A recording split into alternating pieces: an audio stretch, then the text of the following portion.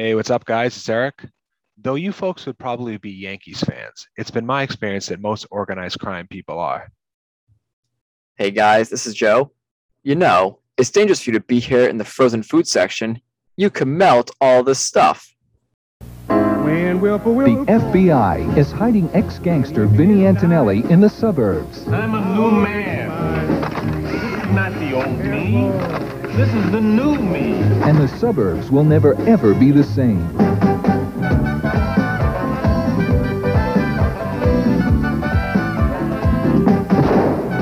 Steve Martin, Rick Moranis, My Blue Heaven, rated PG-13. Starts Friday, August 17th at a theater near you.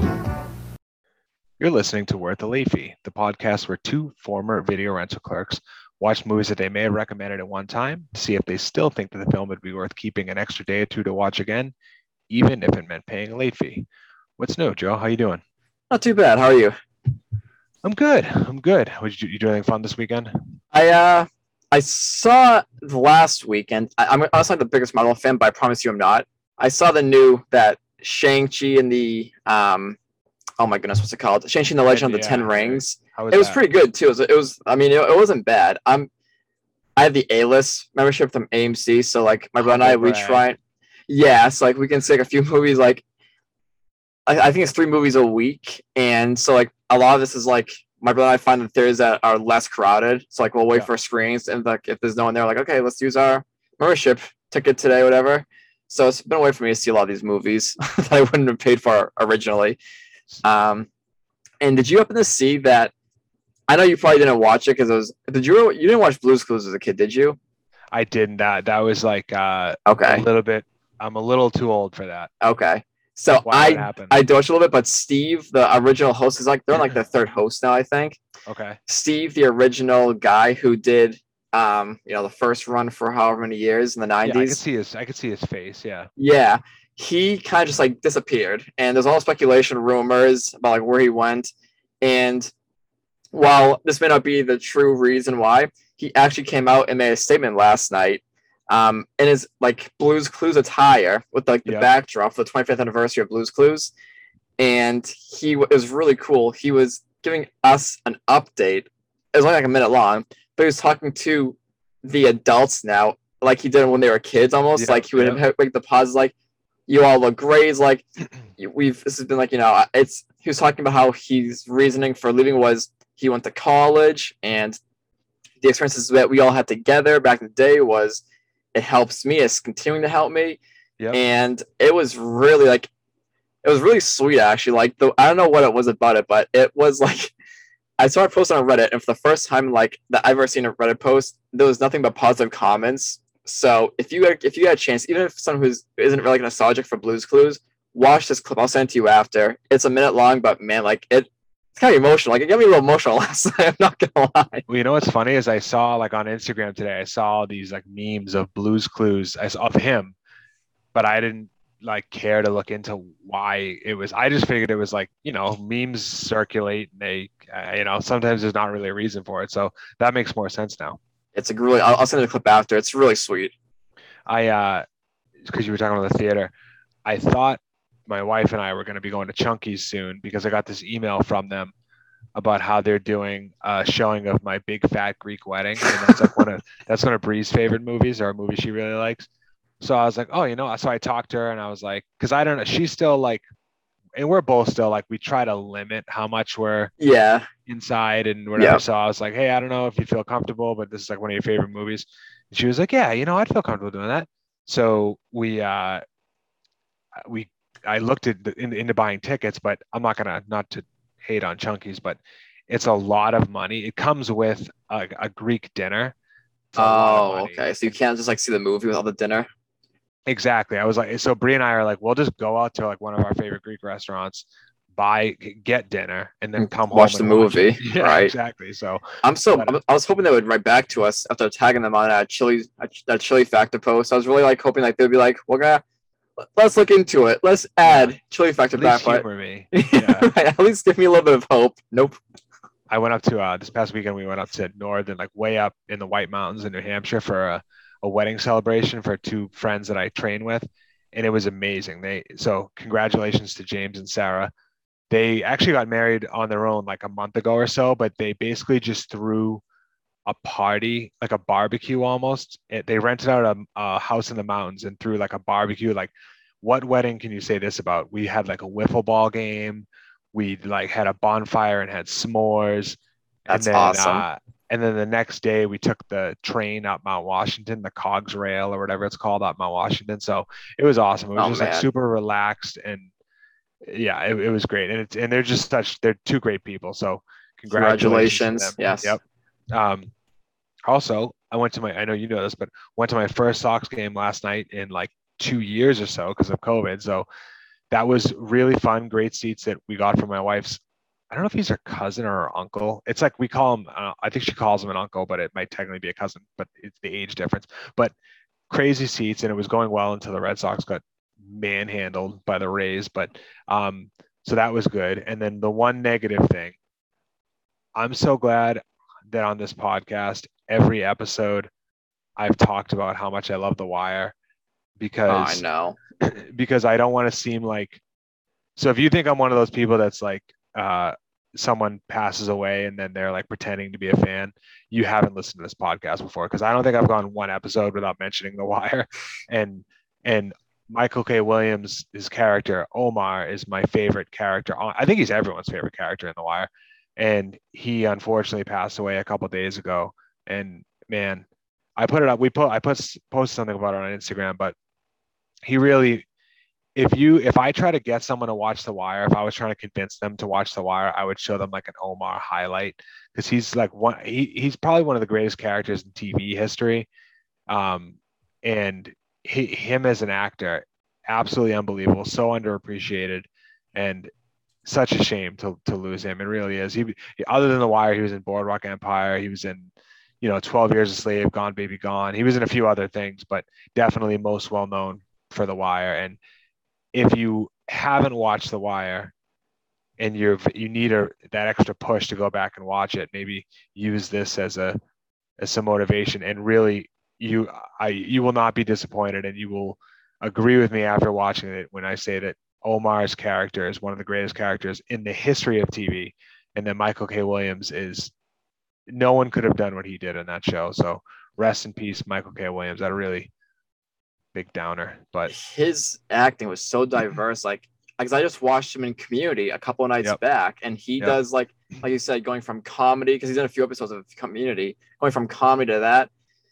And now that, like, after his passing, unfortunately, we had all this news that he also did poetry. Like, he was just super talented. oh Super yeah, talented I saw a guy. video. I saw a video of him like a year ago or something, right after DMX died, doing like he was doing like kind of like poetry, not quite rapping, but he was like almost performing as DMX, but not really. Yeah, and that show, and especially his role in that show, was so ahead of his time, because, and this isn't really a spoiler, but he was gay in the show. Right. And I And think he that's was- why it's so ahead of its time, his character, Right. because they treat it with respect.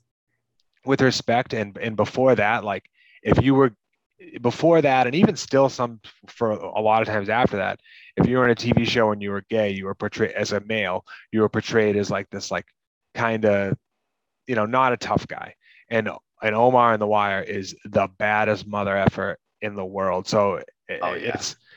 I like, really go back and watch that show for a million reasons, but especially just if you want to see how talented that guy was, go back and watch that show. So He is currently, but before his passing, unfortunately, he was the front runner for an Emmy win from Lovecraft Country, which is happening. Yep. The Emmys are coming up pretty soon.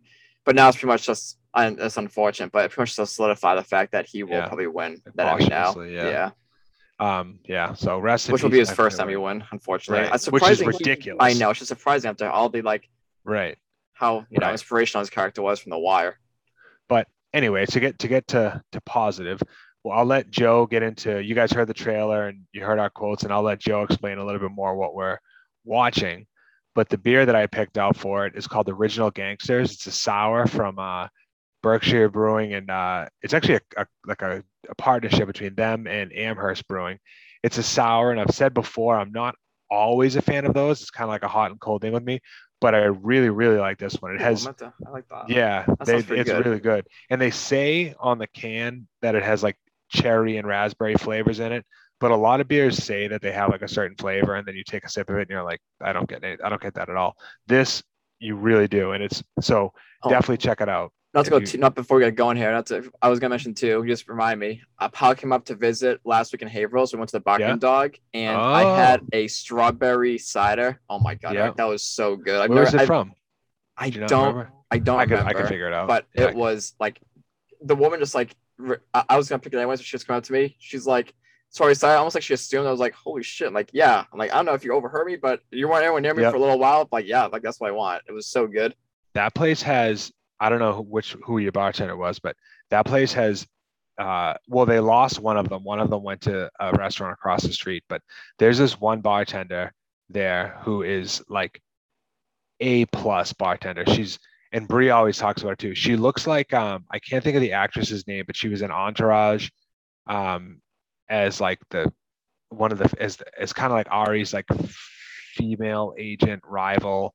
But anyway, she's awesome, and they all know their beer so well. Like, and I feel like some of them don't even drink that much, but they just know, like, they know the game. So yeah, I know it's a good place to take Pile. So yeah, we're having original gangster sour from Berkshire Brewing and Amherst Brewing. So, and we're watching My Blue Heaven. Joe, I've never wanted an answer to this question more. I don't think, not because it was like bad or anything. It's just, if you had me name a bunch of Steve Martin and or Rick Moranis This would movies, not be our first. I would have never guessed this. Yeah. So I'll talk about that more later. But why did you pick this? So when I was picking this, I was on Reddit one day, and I've seen this once a long time ago in Maine from like the second half on, and I never finished it. And I enjoyed what I saw, but as soon as like I went to like seek out, I guess. But like you said, there's been a few Steve Martin and Rick Moranis films when they've done together. So it's kind of surprising how this is our first one, like, Parenthood, for example. But this is, I saw a couple on Reddit, the grocery scene store, which is my clip actually, and I was in tears laughing. So I'm like, you know what? Between that and his new show just came out on Hulu with Martin Short, I was pretty much like, this is what we're going to be doing. So worth revisiting, and it's written by, has a lot of talent behind it. So yeah. So you said your first memory of the film was seeing part of it up in Maine. My first memory of the film is non-existent. I have absolutely no memory of this film, and I don't mean like I saw it and I don't remember what it was about, or I remember hearing about it, but I never got around to seeing it.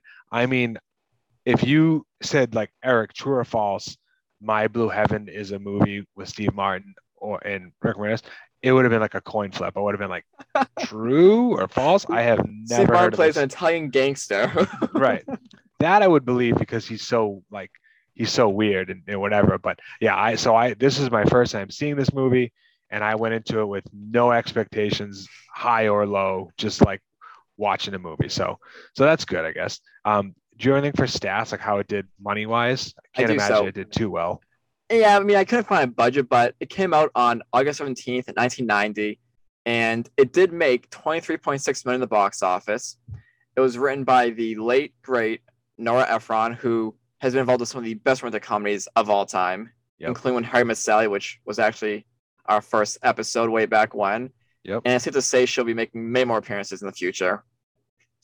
It was directed by Herbert Ross, who was also involved with a lot of big projects, starting with plays and then moving to movies.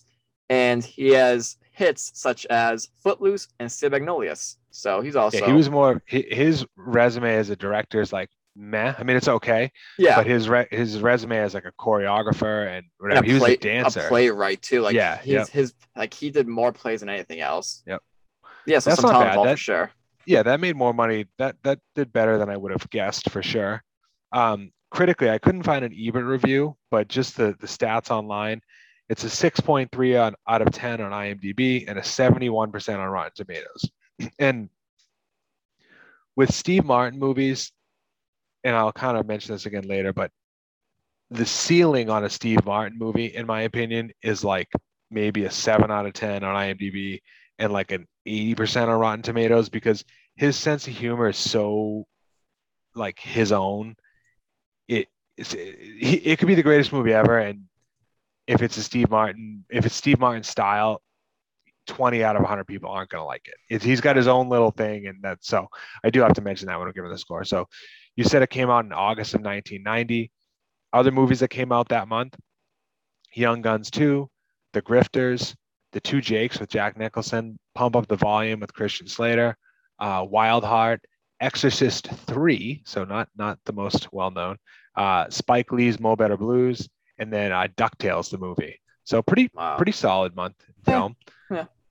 Well, I mean, it's a couple sequels of classics. So like, the Young Guns is like an '80s classic, not like it's an actual classic. And then Exorcist, but Mo Better Blues is a that's good. One. So is DuckTales, but right. So outside of Hollywood, Jim Palmer and Joe Morgan got inducted into Cooperstown. There's going to be a lot of baseball stuff here. I think it's just because it's like end of summer, so like records are being set. So Jim Palmer and Joe Morgan are going get inducted into Cooperstown. Pete Rose started his 5-month prison term for tax evasion, so that was not as good. Also not good, Mike Tyson was sued for sexual harassment. Back to baseball, and this is a really cool moment. You can find this clip on like YouTube or Instagram. Ken Griffey Jr. and his father became the first father-son duo to play for the same team, and they actually hit back-to-back singles in the first inning. And then I don't remember if it's this game. I think it's another game, but this is the clip that comes up the most of them playing together, where Ken Griffey Sr. is going to catch the ball and he's like positioned to catch it. And then Ken Griffey Jr. like runs right in front of him and just catches it, like kind of like takes it right out of his hands.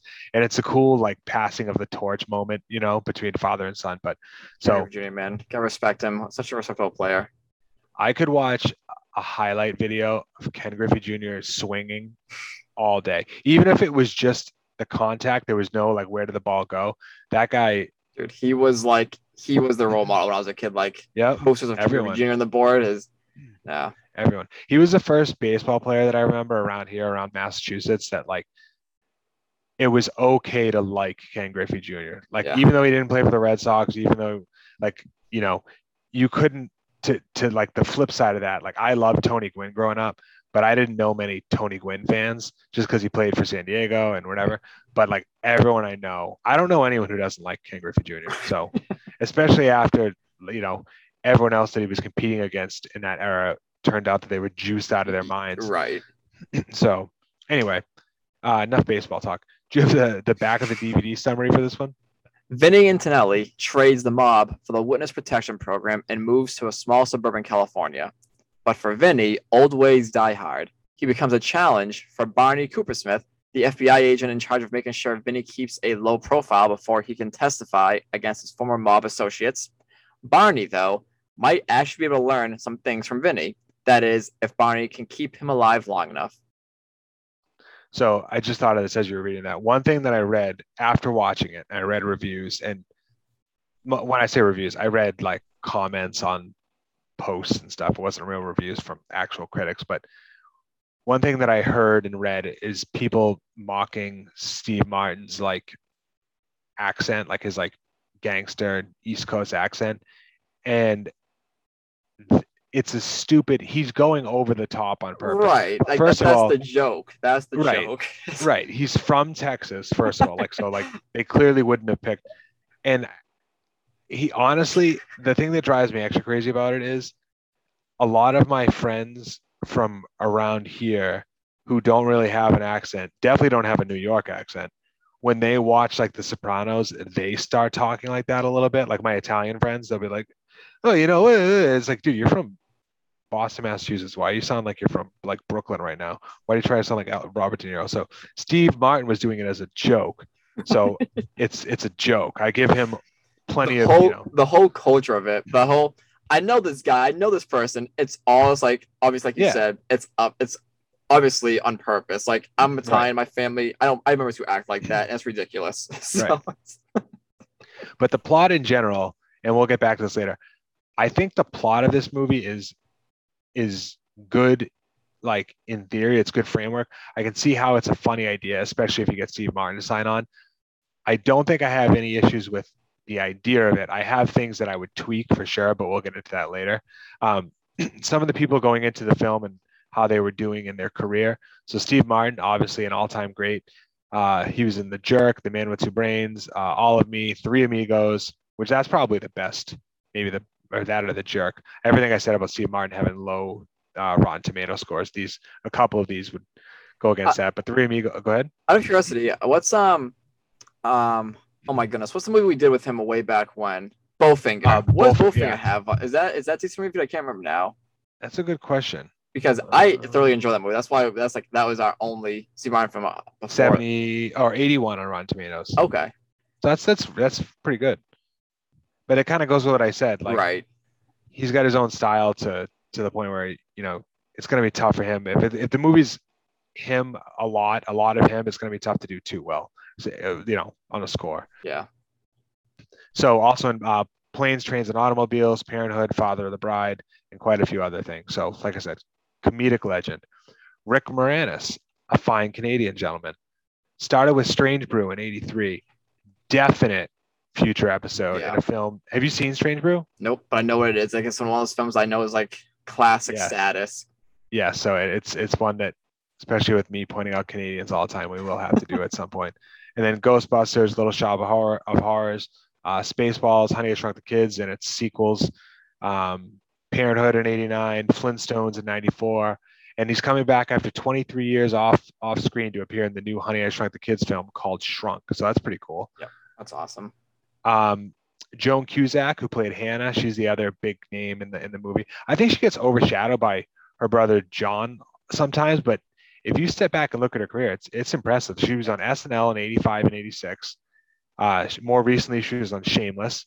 Academy Award nominee for Best Supporting Actress in '88 for Working Girl, and in and Out in '97. Also in Addams Family Values, Grosse Point Blank, Arlington Road, High Fidelity, and then a lot of voice work as well. So pretty crazy career. And I wonder if you remove the names and you just put, I know money-wise, John Cusack's probably done better. Yeah. But if you just put like awards and critical response, she's probably pretty close to tied with her brother. Yeah. And then their other sister, whose name I can't think of right now. She's also, is it Anne or something? Yeah, I can't remember. Yeah. But anyway. Really talented. Yes. Let's start back-to-back Cusack films here with our podcast, which is funny. So I know. And you mentioned earlier screenplay by Nora Ephron, When Harry Met Sally, Sleepless in Seattle, You've Got Mail. If there was a romantic comedy that was super successful from '85 to 2000, she probably had a part, or a good chance she had a part in it. Directed by Herbert Ross, who we talked about, actor, choreographer, director, Footloose, Steel Magnolias, a few others. So that's pretty much it as far as everyone, the big names going in. Although it did have some other cameos, like Daniel Stern was in it. Colleen Camp, who played the hot maid in Clue, she was in it as the doctor. So it was a pretty well-rounded cast. So what did you have down for random facts, just weird stuff? I had a couple. So this was loosely based on the life of Henry Hill, the same man who was the basis of Goodfellas after he went into Witness Protection Program. So the film's respective writers, Nicholas Pileggi and Nora Ephron, are husband and wife. So we have that connection right there. That's the best part about that random fact to me. Yes, definitely. And speaking of Henry Hill, apparently he was not happy that this film was made because it was, I guess, loosely based on his story, which is, again, look at the casting, look at the movie itself. It's like, come on, Henry.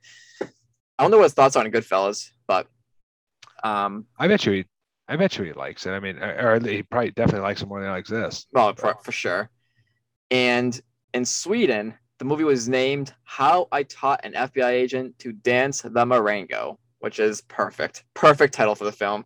That should get people into the theater. I don't think it was Sweden. I didn't write this fact down, but there was another country where this one had a different name. Netherlands. And the reason for it. So I've been trying to, like 5 times this week, since you announced that this was your pick, I've had to Google what the name of this movie is like 10 times, even after I saw it.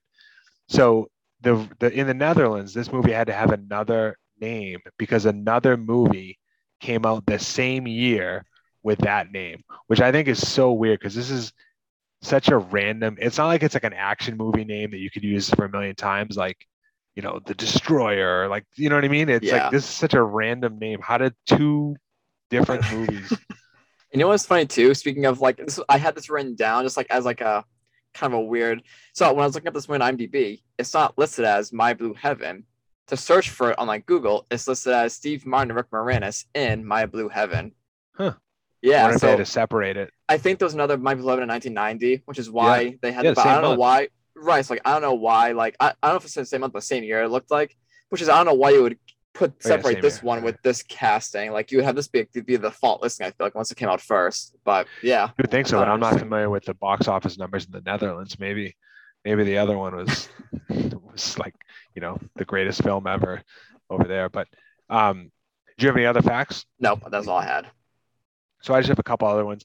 Um, the part where Vinny calls Barney and says he got married, but not to worry, he didn't marry her under his real name, actually happened to Henry Hill. Henry Hill married his then girlfriend Shelley while he was in witness protection in Seattle at the time. He got drunk and called his lawyer, told him what had happened, and said exactly as Vinny said in the movie. His lawyer ended up getting the marriage annulled. So also originally, this is interesting to me, and I would like to get your opinion on some casting possibilities. So Steve Martin was cast to play Barney Coopersmith originally. So he was going to play the Rick Moranis role. Arnold Schwarzenegger was going to play the role of Vinnie Antonelli. However, Schwarzenegger was soon offered the role of Detective John Kimball in Kindergarten Cop, a movie we've done, and left production. The second choice was John Travolta. And again, Steve Martin was going to play Barney and John Travolta was going to play Vinny, but he turned it down to do Look Who's Talking Too. And so since he couldn't find anyone else, he was like, I'll play Vinny and then bring in Rick Moranis as Coopersmith. I think if either of those two people, maybe Travolta at the time, but I think if Schwarzenegger played Vinny, it would have been horrible. See, I want to see what that movie looks like, Eric. I want to see Schwarzenegger pull off an Italian accent just because, like, this movie's already ridiculous. Schwarzenegger can't pull off any accent at all. But this movie's like, if people debate, like, this movie's like, they don't like it because of certain aspects. While Schwarzenegger is playing an Italian guy, I really want to see their opinion on that, like, more so than anything else. As I'm rereading this, it kind of ties into like my problem with one of my big criticisms on the film is that it's clear that that there was some last minute changes. I'll just leave it at that until we talk later. Did you have anything down for not in this millennium stuff that wouldn't fly? No, I didn't really have anything. Same, yeah. I got nothing. This movie's pretty innocent. There's not any real sexual stuff, or it's unusually, bland. Not in a bad way. It just doesn't ruffle any feathers. What did you have down for your favorite scene? So I pretty much liked I liked both grocery store scenes with Vinny. The first one being like, when he's his like second appearance on screen after being moved into the house. We see him walking on the aisles and it's ridiculous. He gets offered a sample and he's like, "What are you insulting me here?" And they walks down the aisle and the guy's like, "Have a nice day." Steve Martin's response is, "Fuck you." It's just like, it's just ridiculous, and I loved it. Both scenes were fun. And the second one was obviously when he's picking up the girl. I love the chemistry between Steve Martin and Rick Moranis, and again, that's something that we see in other movies as well. So they work well together. Right. And then of course the writing. Maybe not so much the plot, but the dialogue was strong throughout. Some great one-liners. Any conversation between Steve Martin and Rick Moranis, I was pretty much like completely invested in. So the plot was a little bit, I'll get into this, but the plot writing wise was a little bit scattered, but the dialogue was awesome. The dialogue thing, that's why this movie this is not a movie that you can watch and truly enjoy, like if you have your phone in your hand, because most of the funniest lines in this movie are like they're said quietly as like someone's walking away. It's not like a look at me funny movie. It's like, did he just say what I think he said? So yeah, for my favorite scene, I had two things down. I had the scene where Martin and Moranis are in the hotel room watching the news, and Moranis calls in for room service asking for Italian food, and this is a good example of that. So he calls room service asking for Italian food. He says something like, "Oh, would like some Italian food?"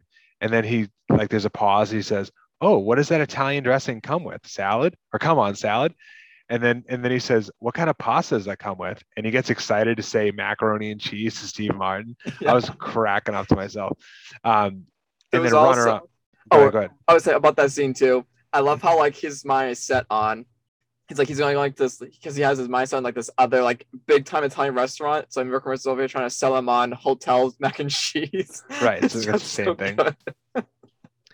And then my runner up to that would be Steve Martin giving the speech to the two kids on why you never take your wallet out in public. To like just giving that speech to two little kids. They're at the Padres game, and it's while the national anthem is being sung at the Padres game. And that was just particularly funny these days because everyone, like all the talk of like what you're doing during the national anthem and not doing during the national anthem, that was cracking up. So Dude, some of the small things are so funny. Like Steve Martin mowing the lawn in his suit. It's just like some things are just like you said, little details like that where it's just like you could easily miss if you're not paying attention. It's just this movie yes, moves very fast, whether it's good or right, bad. right. So do you have anything down for the soundtrack? Yes. So I really enjoyed this film soundtrack. It has some really good songs that I loved. Going into this, like The Boy from New York City and anything Beach Boys related. Some of the other great songs from the soundtrack were My Blue Heaven by the great Fats Domino, Stranger in Paradise by a little-known artist named Tony Bennett, and other classic songs. On top of the great license music, the score is composed by Ira Newborn, who's been involved with other great projects, a lot from John Hughes, actually, such as Ferris Bueller's Day Off, Planes, Trains, and Automobiles, and 16 Candles, which is another older podcast episode. Look at all these shout-outs we've had today so far. This is exciting. I know, a lot of overlap. Well, I thought the soundtrack was great, though. What did you think of it? I thought the soundtrack was not bad, not great. And I know this is a comedy that's kind of like mocking the mob lifestyle, but I have high expectations for anything related to Italian mob movies because like Goodfellas, Like the classics, Bronx right? Tale have some of the best soundtracks of all time, and I Yeah. love that type of music. Like I love Frank Sinatra stuff. I love all stuff. So it didn't live up to those. Those are big shoes to fill, but it was good. Now, I mentioned this earlier. So as far as if we could change anything in the movie, I'll go first with this. Okay. And this is what I was saying when I was saying, as I'm rereading this stuff, it makes a little bit more sense to me. I needed way more Steve Martin and Rick Moranis scenes. When they're together, they're so good. And if I think I think that if more of the film was just those two going back and forth, it would have been great. They're so different. It's like oil and water, but it works. And they've worked together before. The chemistry's there. Use it. Now, after you read that they didn't write this with Rick Moranis in mind, they didn't even write this thinking that Steve Martin was going to play Vinny. It makes a little bit more sense. But I think that once you make that switch and you know those two are playing the opposing roles, you gotta give me more Steve Martin, Rick Moranis scenes. I think it would have taken the film to like a whole nother level if they did. Yeah, I agree. I put that down as well. I've already mentioned a couple of times, like the chemistry between them is so good. They clearly work well together because they've worked on future projects too, a couple others. But on top of that, I also had that the first act starts off really, really slow, I thought. And during my early notes, I actually had, other than the writing, the plot sort of goes nowhere for a little bit. But then from the second act and third act, it definitely picks up, but maybe too quickly and adding too much to what's going on already. So it started to be a bit tough to keep track of other characters who are all of a sudden getting more screen time later in the film, like the female cop and Vinny's future love interest. I feel like the pacing was kind of off. I'm going kind of slow, then all of a sudden going from like 0 to 60.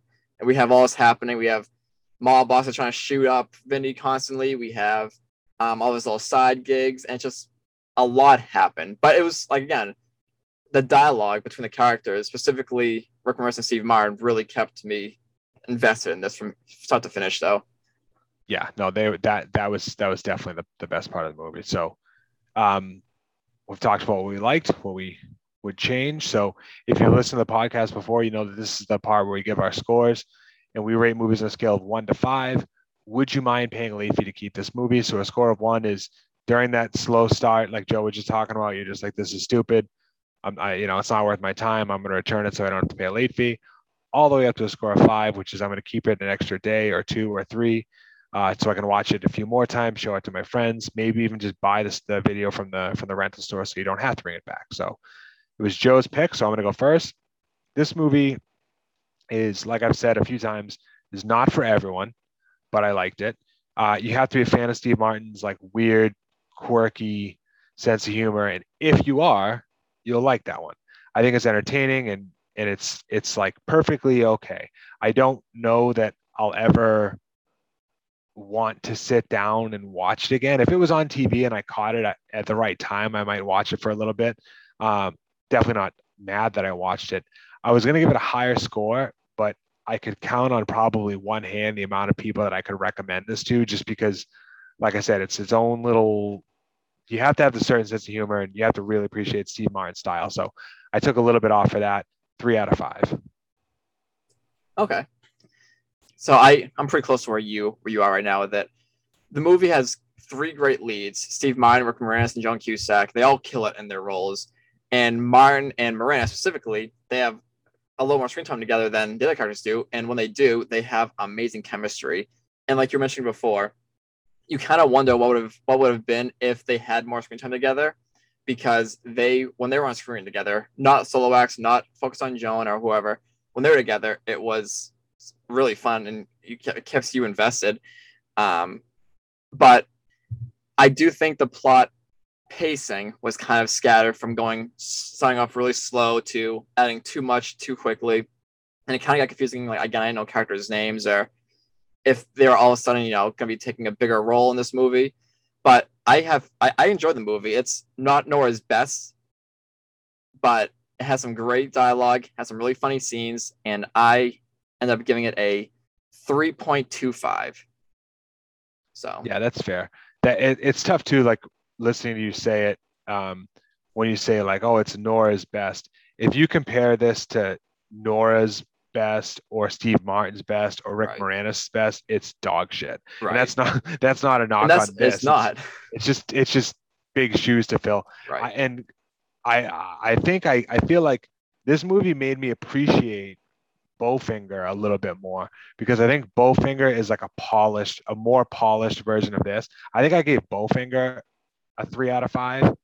And as I'm like thinking back, and I would go back and change that, either bump this down. I wouldn't bump this down. Maybe I'd give Bowfinger what you gave it. Yeah. What you gave this, a 3.25, because I think that Bowfinger was better than this. But it was, like I said, it was enjoyable. I don't regret watching it at all. It's just that it's a weird style. You have to be. It's definitely a film I want to show to my obnoxious Italian family members. 100%. Yeah, this is what you look like. You show them that and then watch Jersey Shore. And be like, this is who's representing our people now. It's so spawn though. Like the whole I know everyone. I know someone like has all these connections. My uncle just like that. I'm like, oh, like just crazy. Like I talk to my cousins about this. We laugh about it all the time. Like, you don't know shit. You don't know anyone. The thing I always say to when Italian people start saying, they're like, don't say anything, or between you and me, my uncle or my cousin is whatever. It's like, if your uncle or your cousin was actually what you're saying they were, and you were going around telling people that, you'd be dead. Yeah, I hate to break it to you, but you can't go around. The people that are actually connected like that, they don't go around at like barbecues and tell the people that they just met. But anyway, speaking of that, Original Gangsters from Amherst and Berkshire Brewing was delicious. Yeah, like how it all ties together. Check that out if you can get it. I got it at RMA, unofficial sponsor of the pod in Amesbury, Mass. Follow us on Instagram. Suggestions are always welcome. We're worth a late fee on Instagram. We'll be back next week, and it's my pick next week. So since it's my pick, school started up again recently. Not for me, obviously. I'm 36 years old, but for others. And also because of that, and also because this episode will probably be published around Easter, so maybe forget that I said the school thing, but fuck out of it. give me a break on that. But with school starting up again, I wanted to do a high school movie. And I originally had one of my favorite movies of all time picked out that I won't mention. But I decided to switch it up to a movie that I've seen, but not in a very long time. And I'm honestly not sure how much I'll like it, what score I'll give it at all. It's been a long time. It's a total wild card pick. So came out in 1983. We're going to be rewatching Risky Business with Mr. Tom. Oh, okay. Cool. Yeah. So I don't know. It's one of those 80s movies where certain people love it, certain people, not so much. And Tom Cruise is a weird person for me, because I think he's kind of a tool, but he does make a lot of really good movies. So He does, and like you read about all these things, like he really does advocate for their actors too. So like he is for his job, he's really good with his job with other actors, and but like you said, personal stuff, yeah, he's a weird dude. it's a little odd. I think not to like totally defend, not that everything's like you can't forgive everything for this what I'm about to say, but I give celebrities so much more room if they get super famous at a young age, because you're like Tom Cruise is relatively young when he's became famous, and he's been pretty much tier one celebrity since then. And that can't not go to your head. Like just everyone saying yes to you and just like kissing the ground you walk on. But anyway, yeah. So we'll be back next week with Risky Business from starring Mr. Tom Cruise. Thank you guys very much for listening to this, and talk to you next week. As always, thank you.